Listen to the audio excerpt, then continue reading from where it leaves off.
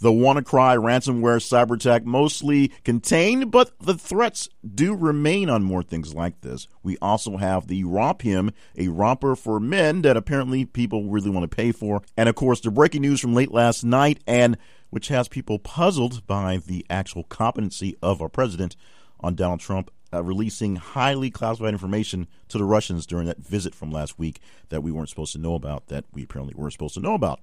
Those and more are things that we chatted about yesterday, plus the first tweet of today, and we'll get to that in just a bit for the daily recap podcast from thisistheconversation.com, and today happens to be the 16th of May, 2017.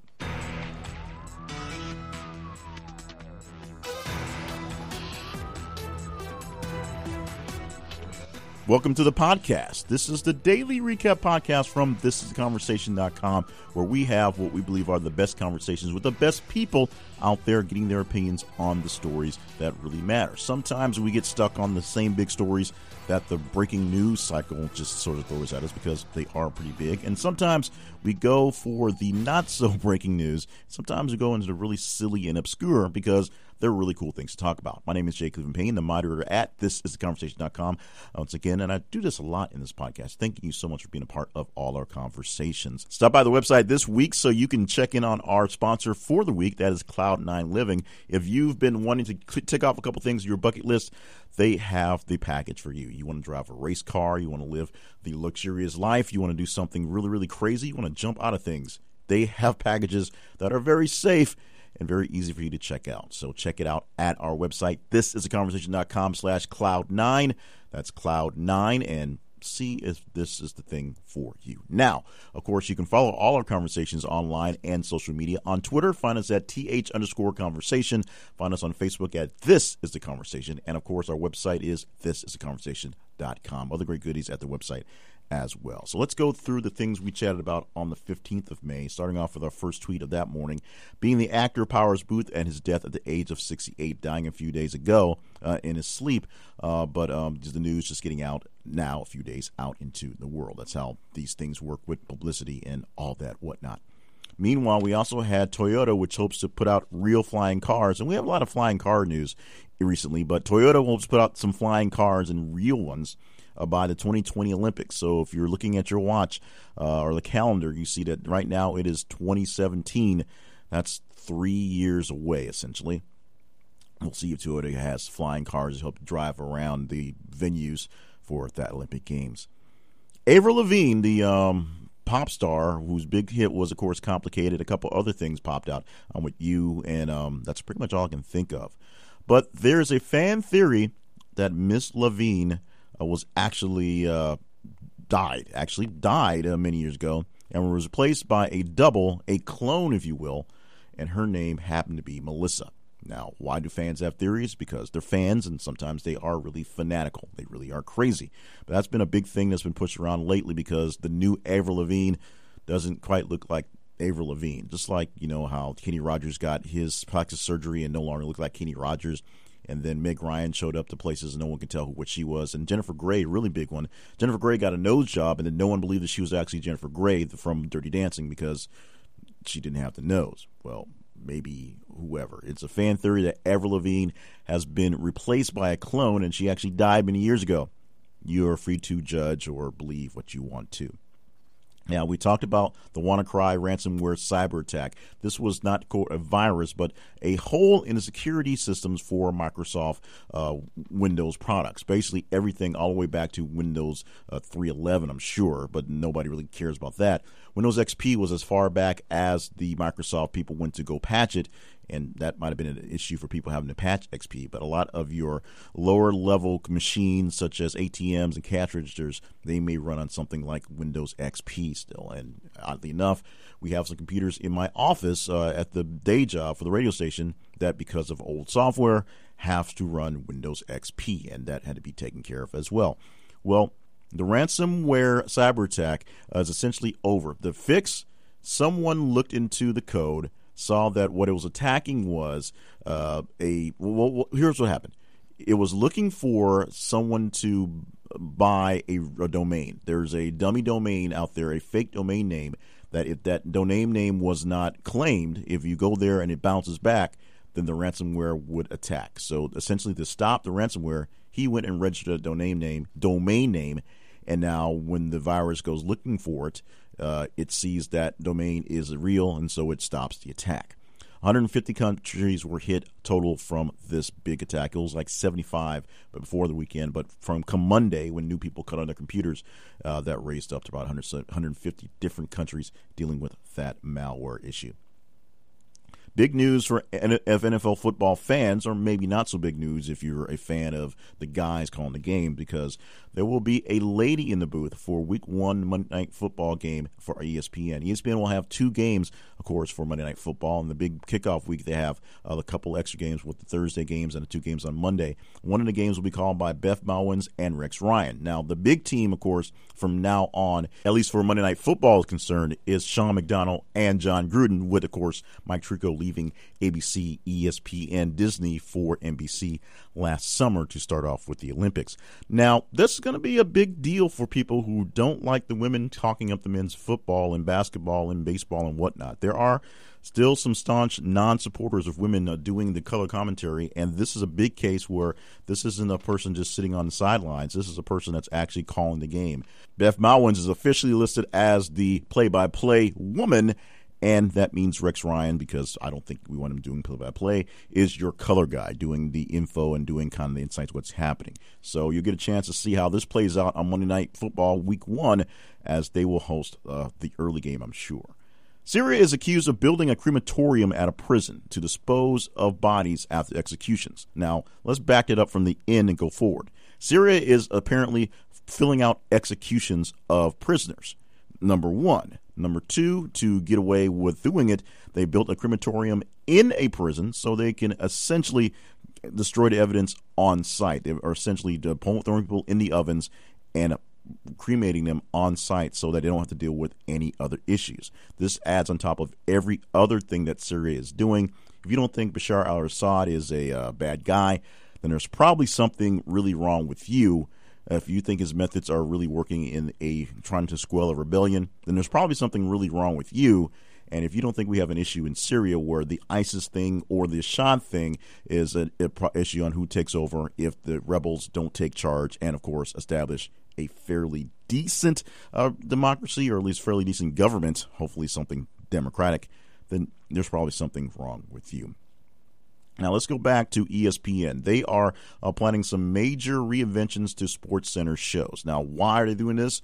Well, number one, they fired a lot of personalities. They fired over 100 different personalities over the last month or so, clearing the decks of people, dead weight in the old contracts, and trying to get some of the money they can take off the books to help save the billions of dollars that ESPN is losing for Disney. ESPN is essentially the only non-money maker for the Disney properties. And now that they're light of some personalities and some voices, they're going to do some things and be pretty creative. They're going to do a lot of things to focus on quick hits and digital. They're going to do some personality-based sports centers, essentially putting a regular cast of people in those roles, going way back to the days of when Dan Patrick and Keith Olbermann are essentially the first sports centers anchor personalities, and even pulling the memory of Stuart Scott for the things he did being larger than life on the air, even though at the time his producers and his bosses weren't all that keen on all the booyah stuff. So you'll see various teams of people all slated to make things work as a personality. Some of your favorite people will be put in special positions so they can be more of a emeritus intern and kind of give opinion on various things. And what you're going to see is a lot of shorts, a lot of digitals, a lot of 1 minute, 2 minute updates that'll be quickly updated that somebody can watch on their phone and go. Still in the SportsCenter vein, but not with a full SportsCenter bloat. We'll see if this will help ESPN pull itself out of its issues. Okay, so this came down middle of the day yesterday, and it turned into a firestorm late overnight, and this morning gets even worse. We'll talk about the morning stuff. We'll kind of dig into it, but here comes the report from the Washington Post. They revealed that Trump revealed highly classified information to the Russians during their visit last week. Now, we have to really dig into this one to kind of parse it out. Last week, the day after Donald Trump fired FBI Director Comey, Donald Trump had a meeting that was on the books with a Russian ambassador. It didn't really disclose that it was that one of the ambassadors and the people in that delegation were linked to the whole Russian scandal that he's dealing with this former NSA director, with all that stuff. In fact, we knew it was there because it was on the calendar. We didn't really know what went on except for the Russian photographer, the ambassador's personal photographer, who then released the photos on an international news site, which allowed the news internationally to know who was in the room. From there, we learned that some of the discussions back and forth included some information about locations where in Syria where there's issues about aircraft safety. Now, why is that a problem?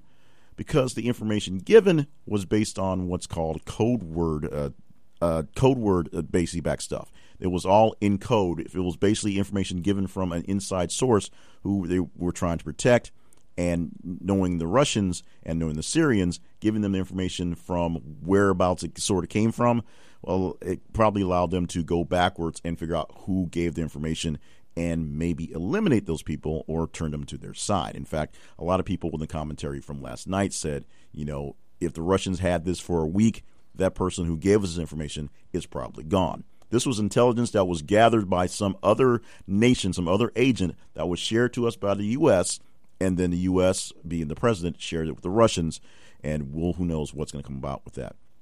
Now, what's turned around this morning is a complete storm of tweets by the president who basically says he has the right to do that, which is true. A lot of commentaries last night spoke to the fact that any other person who did this inadvertently or on purpose would be fired or be accused of treason. The president has the right to declassify anything basically as soon as he feels like it.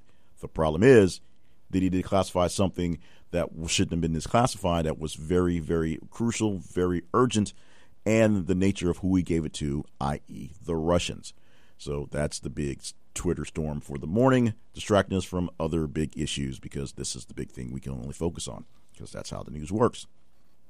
Now, this is a story I saw earlier in the day, but because of the Trump story, I pushed it back to later in the evening about the Romphim, R-O-M-P-H-I-M. It is a romper, just like your kids wear, except it's made for grown men, and it looks like a romper, except it's worn by grown men. They just completed a successful Kickstarter campaign, so if you want to get one, go ahead and jump in on that thing before they go out on retail, because then you go, of course, you pay full price, blah, blah, blah.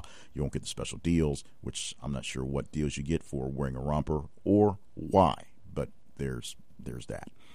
And the first tweet of the day is that the investigation claims of DNC staffer Seth Rich, who was murdered in a neighborhood that apparently had not had a murder in 10 years, and is being told to, police are being told to stand down on the investigation of the murder. Now, the issue back and forth was whether he was a staffer that had links to WikiLeaks, and he was essentially the source to all the DNC troubles during the elections. Of course, right after we had the big leak stuff, we had people in the Democratic Party saying that the leaks should be dealt with. And then a guy the Democrats suspected of leaking was dealt with. We'll see whether this gets any real play. The story I found as a trending topic on Twitter, and the link to the story I have goes to the UK Daily Mail. So they tend to not jump on to everything. We get stuck on the breaking news all day stuff. They tend to drop a couple other things here and there, but they also tend to drop a couple things that are more rumor than actual story, because they can talk about the Americans like that over there, because that's what they do. And those are the stories we worked on from yesterday to early this morning. Today is the 16th, of course, of May 2017. Thank you so much for joining us on This is the Conversations podcast.